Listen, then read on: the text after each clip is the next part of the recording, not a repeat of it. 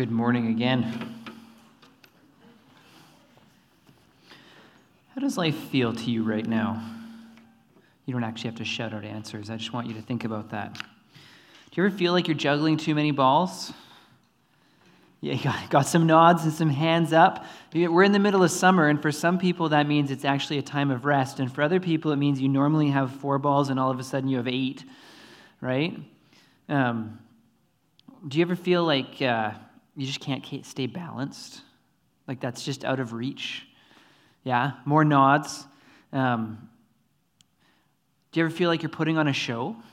Is that something you feel like? More nods? Yeah, we get these feelings, right? Do you ever notice that these are all circus metaphors? I know I totally just shifted gears on you there. Juggling balls, trying to stay balanced, right? Putting on a show. They're all circus metaphors. And there's lots more that we use. Talk about spinning plates, talk about trying to be a rising star, talk about feeling like a clown. They're all over the place. We use circus metaphors all the time. Quite a few years ago, when I was a student at Regent College, I heard a lecture, and the speaker was called The Garden or the Circus, Metaphors to Live and Die By. And she was contrasting the biblical way of talking about life, which is most commonly filled with garden metaphors, with the kind of modern language we use, which are most commonly, not only, but most commonly filled with circus metaphors. And the point she made was that when it comes to framing our lives, circus metaphors are profoundly unhelpful. They don't actually lead to good things. They're drawn from an arena in which people are putting on a show. Like that's actually what they're doing, in which they're performing for a crowd. You look at someone who's performing in a circus, and the goal is not to be their real full selves and show you who they are, but to display skills, right? And to entertain and to amuse and to wow, to amaze, right? This is the point of a circus. And it's good insofar as that's all it is. But when that becomes life, you get into this deadly cycle of metaphors, and I know it sounds like, wait, we just talk this way. We do just talk this way, but we talk this way for a reason. And how we frame a thing affects how we feel about it, and how we treat it, and how we act, and the options that we're able to perceive. And so often in terms of our lives, the question we're asking is, am I succeeding? Like, is the show going well? Am I becoming a star? Right? We say things like, maybe sometimes I feel like I'm just a spectator and life is passing me by, right? Like there's a show and you should be part of that, and that would be life, but you're not. You're just a spectator and you're not part of life. And what does that metaphor allow? Well, get to work and get to being part of the show and performing and showing people what you've got. And none of that is very life-giving. It's mostly soul-crushing. It mostly puts you in a position where you feel like it's never enough, and where each new day you've kind of got to start again and you've got to do it again, and right, just like a show. Yesterday's show isn't good enough for today. You can put on the most amazing show you want yesterday. All that's going to do is draw a crowd to see you do it better the next time, right? There's no way out. But what if there's another way to look at life?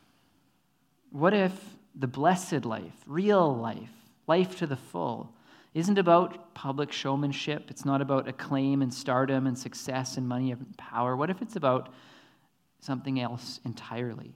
And what if the metaphor itself actually affects the way that we look at this?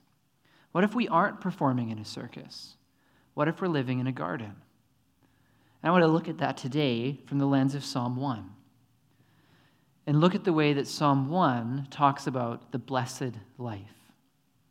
And so I'm going to ask you, with that thought in mind about gardens and circuses, to open your Bibles or pull out your phones or look at the screen behind me to Psalm chapter 1. There's Psalm 1.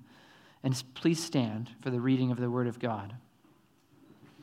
And I ask every Sunday morning that we stand for the Word of the Lord, to honor the Word of the Lord, to take part together, to remember this is the best thing you're going to hear from me this morning is the Word of the Lord. So Psalm 1. Blessed is the one who does not walk in step with the wicked, or stand in the way that sinners take, or sit in the company of mockers, but whose delight is in the law of the Lord, and who meditates on his law day and night. That person is like a tree planted by streams of water, which yields its fruit in season and whose leaf does not wither. Whatever they do prospers. Not so the wicked. They are like chaff that the wind blows away. It's okay. Oh, we're back to verse 1. There we go. Therefore the wicked will not stand in the judgment, nor sinners in the assembly of the righteous. For the Lord watches over the way of the righteous, but the way of the wicked leads to destruction. The word of the Lord, let's pray. Lord God, I thank you for your word. I thank you for creating us in your image to enjoy life, to be blessed. And I pray that this morning as we look at Psalm 1, that you would teach us more of what that means and of how you call us into that life, Lord. In the name of Jesus we pray. Amen. You may be seated. So there are two kinds of people in this room. People who are comfortable with dividing the world into two kinds of people, and people who aren't. For those of you who aren't, I'm sorry, Psalm 1 divides the world into two kinds of people. The righteous and the wicked. You've got the righteous who are blessed, and you've got the wicked who are not, and who will not stand in the day of judgment. And we're going to look today at the blessed life. What is a blessed life? And Psalm 1 is intended to offer us a choice. It's intended to lay before us these two paths. And not just say, look, you can live the life of righteousness which is blessed, or you can live the life of wickedness which is not. The psalm wants us to pick rightly. Like the psalmist is writing this and wants blessing for us and wants righteousness for us. And all the metaphors and the way that this psalm is set up, they're meant to lead you down that path. But you only get there if you make that choice. And so we're going to look today, we're going to look at what is the blessed life. From the perspective of Psalm 1, what is a blessed life? And then what's the path to get there? What does that actually look like? And then what's the choice that starts you on that path? So that's where we're going to go today. 3 places, or 3 progressive questions. And we're going to start in verses 3 and 4. We start in the middle, because this is where the blessed life is described. Verse 3, that person, the person who is righteous, that person, the person who is blessed, is like a tree planted by streams of water, which yields its fruit in season, and whose life does not wither. Whatever they do prospers. Not so the wicked. They are like chaff that the wind blows away. So here we have our garden metaphors, describing life as a tree. Specifically, the righteous, blessed person is like a tree planted beside streams of water. Point 1, or part 1 of the blessed life, which yields its fruit in season and whose leaf does not wither. So if we were going to summarize this, we would say that the blessed life is sustainable, fruitful, and resilient. Sustainable, fruitful, and resilient. And I want to look at each one of these from verse 3 and 4. So first of all, it's a tree planted beside streams of water. Now in the Middle East, where this is composed and written, and where the people lived that put together the book of Psalms, it's an arid land. And if you see a tree and it's got green leaves and it's growing, you know it has a good source of water. This is just common sense. Right? It's true here too, it's just not as rare. They're everywhere.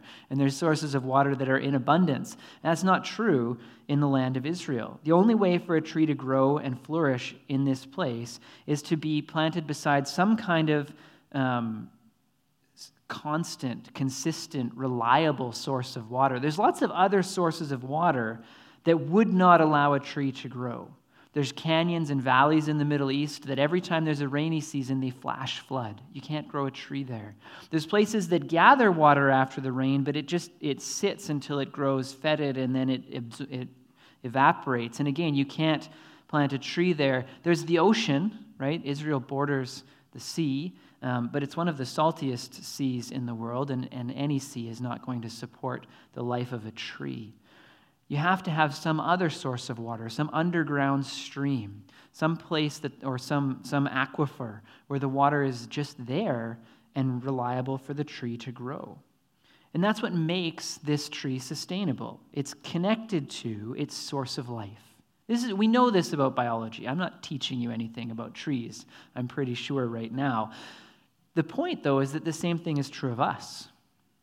There are lots of places you can find life, in quotation marks, but many of them are just like those canyons and valleys. The water floods through there every once in a while, but it's more destructive than it is helpful. There are places where water sits, but it's not actually life-giving. It's growing dirty and dark and disappearing, and it's not going to hold up. There are places where it's water, but it's not water that you can grow in, right? This is very much true for us as well. There are places that we look for life in distraction and entertainment, in wealth and in power, in success, in the approval of others. And all of these places feel like they're life-giving, but they turn out to be one of these other kinds of geographical places for water. They're flash floods, which is usually what people find around success and wealth and power. They feel like, for a time, it's really life-giving, right up until these things destroy you. There's places where it's nice and you get water and it's kind of like a puddle, and that's kind of entertainment and distraction. It's shallow and it doesn't actually sustain. And I hope I'm not hurting anyone's feelings when I say that most of our forms of entertainment and distraction are growing dirtier. Like they're not actually good, right? There's places where we think we're getting life, like the approval of others, but it's salt water. There's no real life there. It's just a deathly cycle. It's that show. What was good enough for yesterday isn't good enough for today. You got to do better. Because what you did yesterday, now people expect that of you, right? Now that's just the normal. And today you have to do more or they're going to be disappointed, right? And all of these places are... So what's the right source of life? Within the context of the Psalms and within the context of the Scripture as a whole, a sustainable life is only found in one place. You have to be planted in God. He is the reliable, consistent, clean, and healthy source of life. A prosperous life, then, a blessed life, is one in which we find our life in Jesus. By His Spirit living in us, and I read this verse earlier, we are promised springs of living water, which is a way of saying clean, flowing, fresh water, both to feed our thirst, but also flowing out of us to bless the world. So a blessed life is sustainable. A blessed life is also fruitful. This is the second thing that's said here, it's this tree which yields its fruit in season. The biblical imagery of blessing is not completely different from what our world considers blessing. Often, if you ask what it means to be blessed from a worldly perspective, it's things like security and wealth and possessions and enjoyment and freedom and stuff like that. Those aren't bad things. There's a place for that in Scripture. And when it talks about here a tree which yields its fruit in season, that is some of the imagery that it's touching into. It actually directly says that at the end. Whatever this person does, they prosper, right? There's success in that. But that prosperity and that success fits within the garden imagery. Who does a tree bear fruit for? A tree does not bear fruit for itself, right? That's not what that fruit is for. There's two purposes of fruit in a tree: sustenance for the creatures who feed on it, and the spreading of the life of that tree through its seeds. In other words, both of those purposes are outwardly directed. They're for others. They're for passing on life to others around you. And that's exactly the biblical image of blessing. That inasmuch as we do have what the world would call prosperity, inasmuch as we are living what the world would call a blessed life, that's only true if we're living it towards others. That's why there's never a question of how much, right? The biblical image here of blessing is not, here's this tree planted by streams of water that is yielding 100 times more fruit than a normal tree would yield. That's just piles of fruit all around it, right? Like, that's not the point. This tree may be small, and its fruit there may not be a ton of it. Lots of the trees that grow in Israel, they're not big, right? And you're not talking about like thousands of apples. You're talking about handfuls of figs. The issue isn't how much do you have to count for blessing. The issue is, what do you do with it? That's what makes for blessing. What do you do with what you have? The blessed life is one that is shared freely, that is passed on. The last part of the image, so you've got sustainable, you've got fruitful. The last part of the image is that the blessed life is resilient. This is the third part, whose leaf does not wither. And the picture here is not of a tree that doesn't go through seasons, right? It's not of a tree that doesn't lose its leaves when it's supposed to. The picture is of a tree that does not wither in the face of drought. That when all the other water is dried up, and therefore the trees are losing their life as a result, a tree that is connected to the deep, sustainable, reliable, consistent source of water, its leaves will stay green. It is resilient in the face of the trials and hardships going on around it. And again, this is the picture of the blessed life, a life that stands firm in the face of hardships. And there are hardships. This is a reality. Again, this is one of those things where we often, we get it half right. So we like the image of prosperity, but then we want it to be all for us. And the Bible says, no, what has been given to you is only a blessing if you pass it on, right? We like the image of not having trouble in the world. But the scriptures don't say you won't have trouble. They say you'll get through it. Your leaf won't wither in the midst of it because you are hooked into the Lord. You are hooked into God. And He is always abundantly able to meet you in those places. So sustainable, fruitful, and resilient. And each of these points are amplified by the contrast. I won't spend as long here, but in verse 4, not so the wicked, they are like chaff that the wind blows away. Chaff is the ultimate garden image for what is rootless, useless, and weightless, which is the opposite of all of those things. It's rootless rather than sustainable. It's not connected to anything. It may have served a purpose once. It did, in fact, in the life of the plant, serve a purpose once. But as it has grown, that part of the plant is released. It's no longer connected. It has no life. It's rootless. It's useless. At the point of harvest, the chaff needs to go away. It's no longer good for anything. And it's weightless, which is why the wind blows it away. And the images here of how this works is the image of threshing, where you would take the wheat or whatever, the corn, etc., you'd put it in the barn and you let it dry out. And then you open the doors on both ends of the barn so that the wind can blow through, and you throw this up into the air. And the fruit, which has weight, falls back down to the ground, and the chaff, which doesn't, is blown away. And it's gone. And in this set of imagery, this is the contrast. And the implicit question is, which life do you want to live? Do you want to be a tree planted beside still waters, bearing fruit, whose leaves does not wither? Or do you want to be chaff? Because you're either connected to the source of life, the only true source of life, and therefore you're a growing tree, or you're not, and you're drying up, and you're withering, and you're fading. And if we look back at those circus metaphors with and I'm not trying to make you feel guilty here, I want you to recognize how much we need this life. But a lot of the stuff we talk around the circus metaphors, if we actually turn them into garden metaphors, we would be talking about feeling like chaff. We would be talking about feeling like we're so worried about the winds of life blowing because we know if they blow too hard, we can't hang on.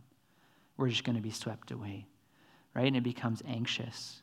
Talking about how we're feeling like we're drying up. And if that's where you're at, the call is not to feel bad about it. The call is to connect to God because He's the one who can make a difference. He's the one who can change that. And that starts to get us into our second point. What is the path to righteousness? And through that, blessing. Assuming, and I hope I'm safe in assuming, that with this contrast laid before you, you would rather be the tree. I don't think any of us would stand here and say, no, the chaff sounds good. It sounds like the life I want. So assuming you want to be the tree, how does that work? How do you get there? And to answer that, we step back into verses 1 and 2. Blessed is the one who does not walk in step with the wicked, or stand in the way that sinners take, or sit in the company of mockers, but whose delight is in the law of the Lord, and who meditates on His law day and night. One of the things about the Psalms is their poetry. And so they're often very economical about the way they express things. And so verse 1 talks to us about the path that the righteous person avoids. But at the same time, it's implicitly teaching us about the path the righteous person takes.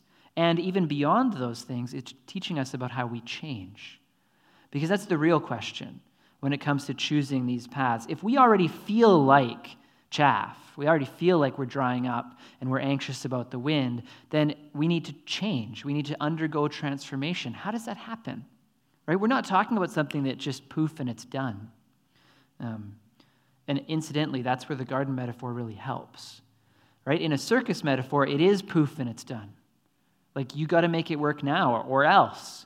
But if you actually plant a tree, you don't come back tomorrow expecting to find you plant a seed, an acorn, and tomorrow you're going to find a fully grown, leafy, fruitful tree. Nobody expects, you'd be crazy, right? And if you went out there tomorrow and you're like, why aren't you a tree? And you dug it up and threw it in the garbage, that would be a big problem. With a tree, we understand that this is slow, that this is a journey, that you're talking about years of tending and pruning and watching and protecting and all of these other kinds of things. So if you're here this morning and you feel like you've been on that journey towards chaff and you want to change that, it's going to be slow and it's going to be gradual, and that's okay. The garden imagery has all of that built into it, including seasons, right? Like, a tree doesn't bear fruit every season, it bears fruit in season.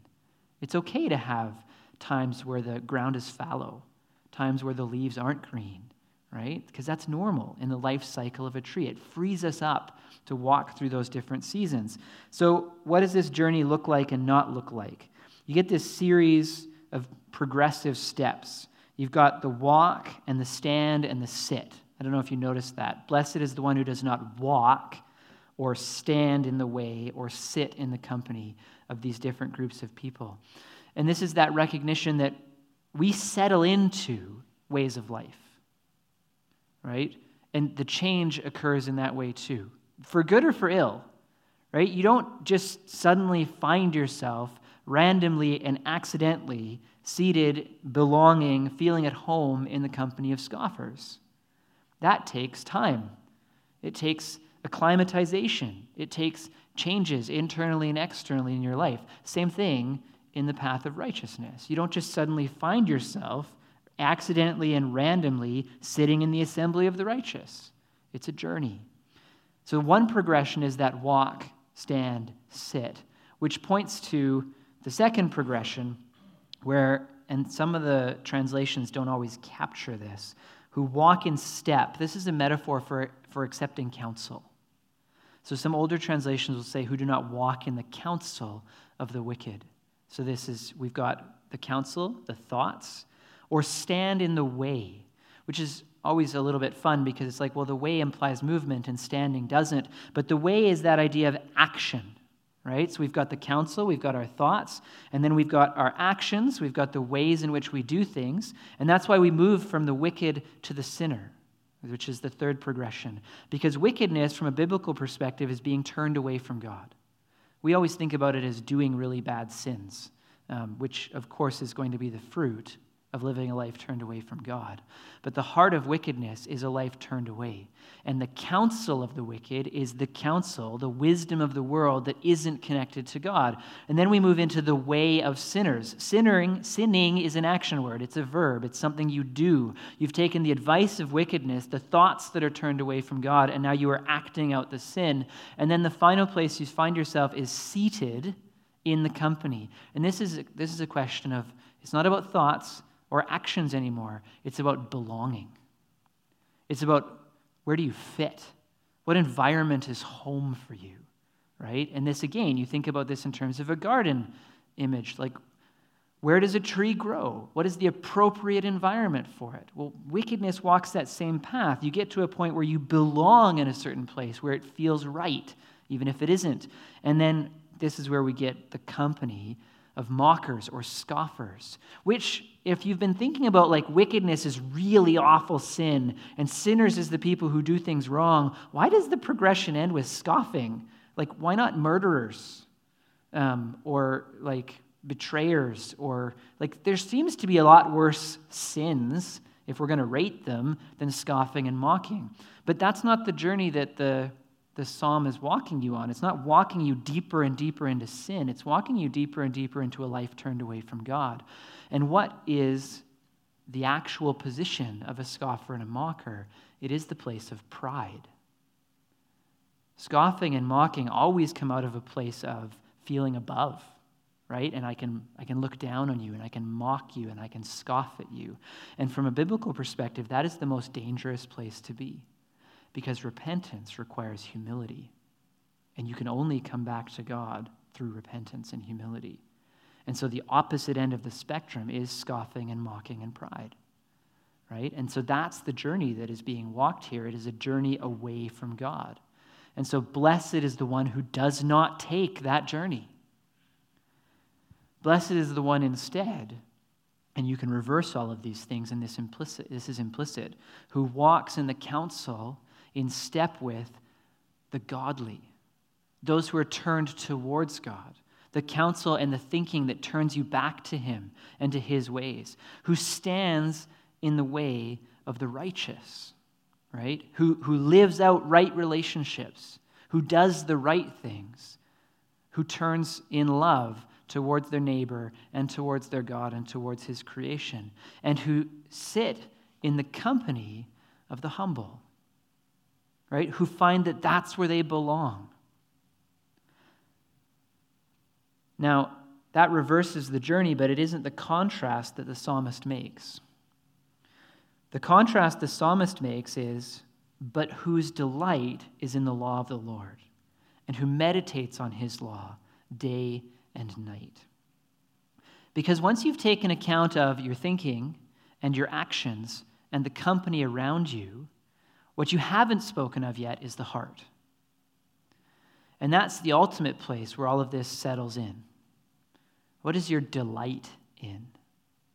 Right? And so when offering this contrast, at the same time, you're actually going one step deeper into the progression.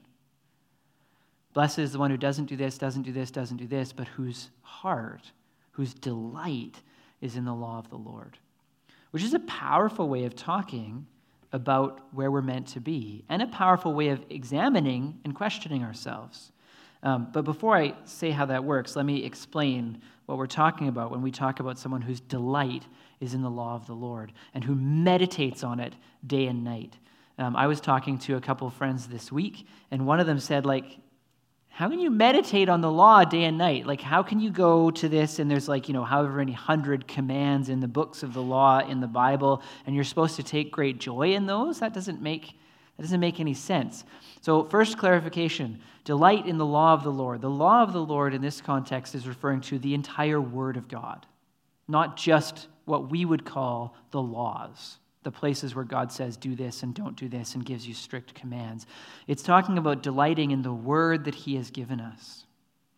And the picture here, as much as you might start to think, okay, I'm not a monk, I don't meditate every day and every night, and you're right if what you mean is sitting alone in a room with the Bible in front of you or anything else and you're thinking about it. The picture here, though, is actually something that we are all familiar with. We are all familiar with what it means to delight in something.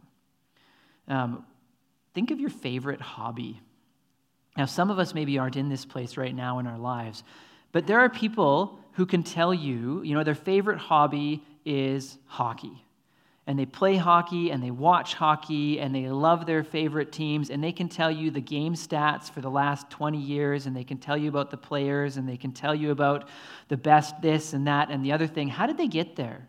It's because they delighted in that thing, right? Some of us, it's music. We love music, and you can tell me all about your favorite bands, and you can tell me all about your favorite songs, and you can take those songs apart, and you can point to each of the different things and all this kind of stuff. How did you get there? It's because you delighted in it. Nobody had to tell you to sit down at the end of the day and go on your computer and start listening to that music and reading the bios and et cetera, right? Nobody had to tell you to go look up those players and if you really want to love hockey, here are the charts you have to memorize, right? Nobody does that. And you don't do that with your kids either. If your parents here and you have kids and you're trying to get them to enjoy those sports too, you don't start that way.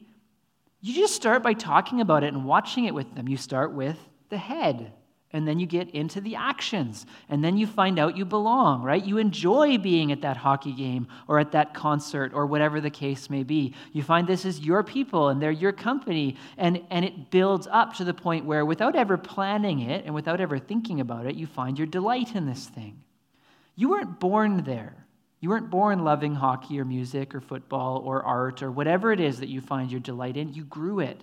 You developed it over time, usually without reflection and without intention, but that's still the path you walked. And that's the path that we are called to walk with God, where we think and we act and we belong and we find our delight in this thing. And in that delight, meditating on it day and night is easy. It's not work anymore, it's fun. But most of us, for a variety of reasons, don't ever get there with our faith.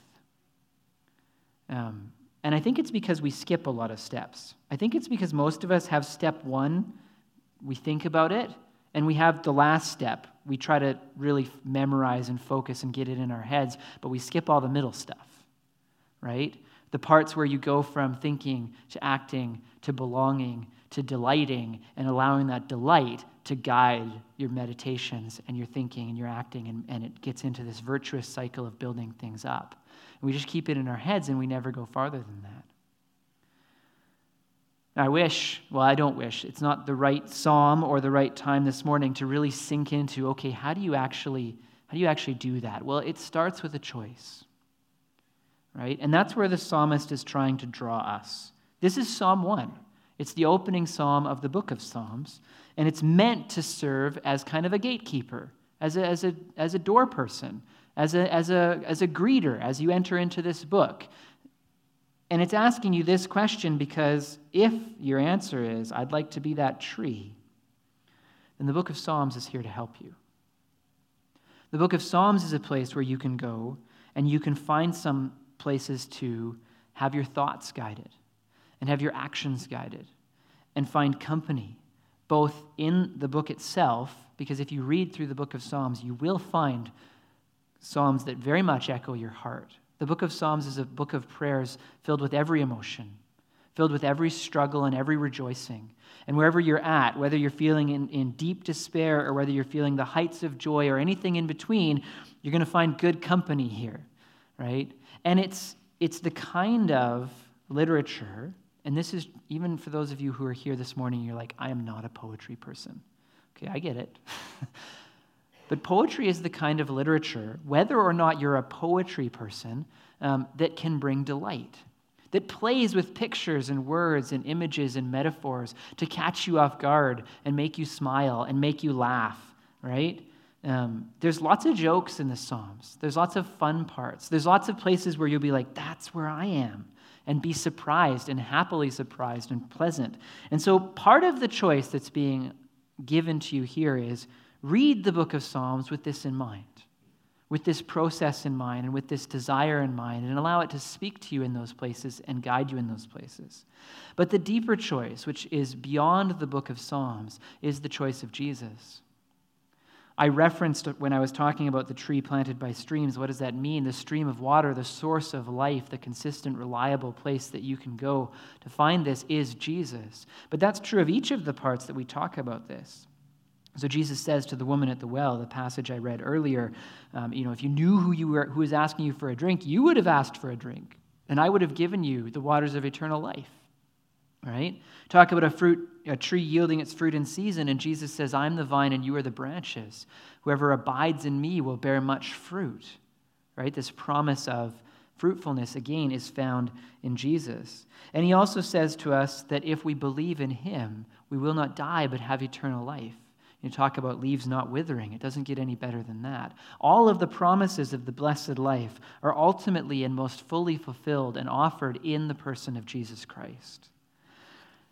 And so, depending on where you are in your journey this morning, if you haven't chosen Jesus and you want the life described in this psalm, that's where you have to begin.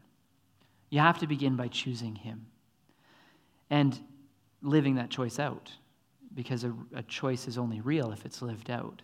And so the beginning point of that is just to tell him, just to take a moment to pray and tell God that you want to choose him, that you're willing to be humble before him and recognize that you have been on the path of wickedness. And I don't mean that in the sense of you're a totally evil sinner who's done the worst things ever, but you've been turned away from God and you want him to bring you back. And you confess that and you invite him into your life. And then continuing that choice is going to be about, okay, how do I guide my thoughts in this new way? What people do I need to help me in that, right? Because every step of the way of that, taking counsel from a certain group of people, walking in the way of a certain group, we don't do this alone. And we are here for you if you are making that choice. If you've already made that choice, if you're here this morning and you have chosen Jesus already, then the choice is to allow his picture of a blessed life to guide you and to walk in his way and not the way of the world. And I would encourage you to make that choice by spending the summer in the Psalms with us. And I don't just mean come here on Sunday and hear me preach or a few other people, because we've got missionaries and stuff coming out to do the 8 Psalms or 7 Psalms that you're going to hear about from the front in this summer series. I mean, spend the summer in the Psalms yourselves. There's 150 of them. You don't have to read them all, but you could read one a day. Or you could read the same one several times over a period of several days. With this picture in mind, find yourself in here.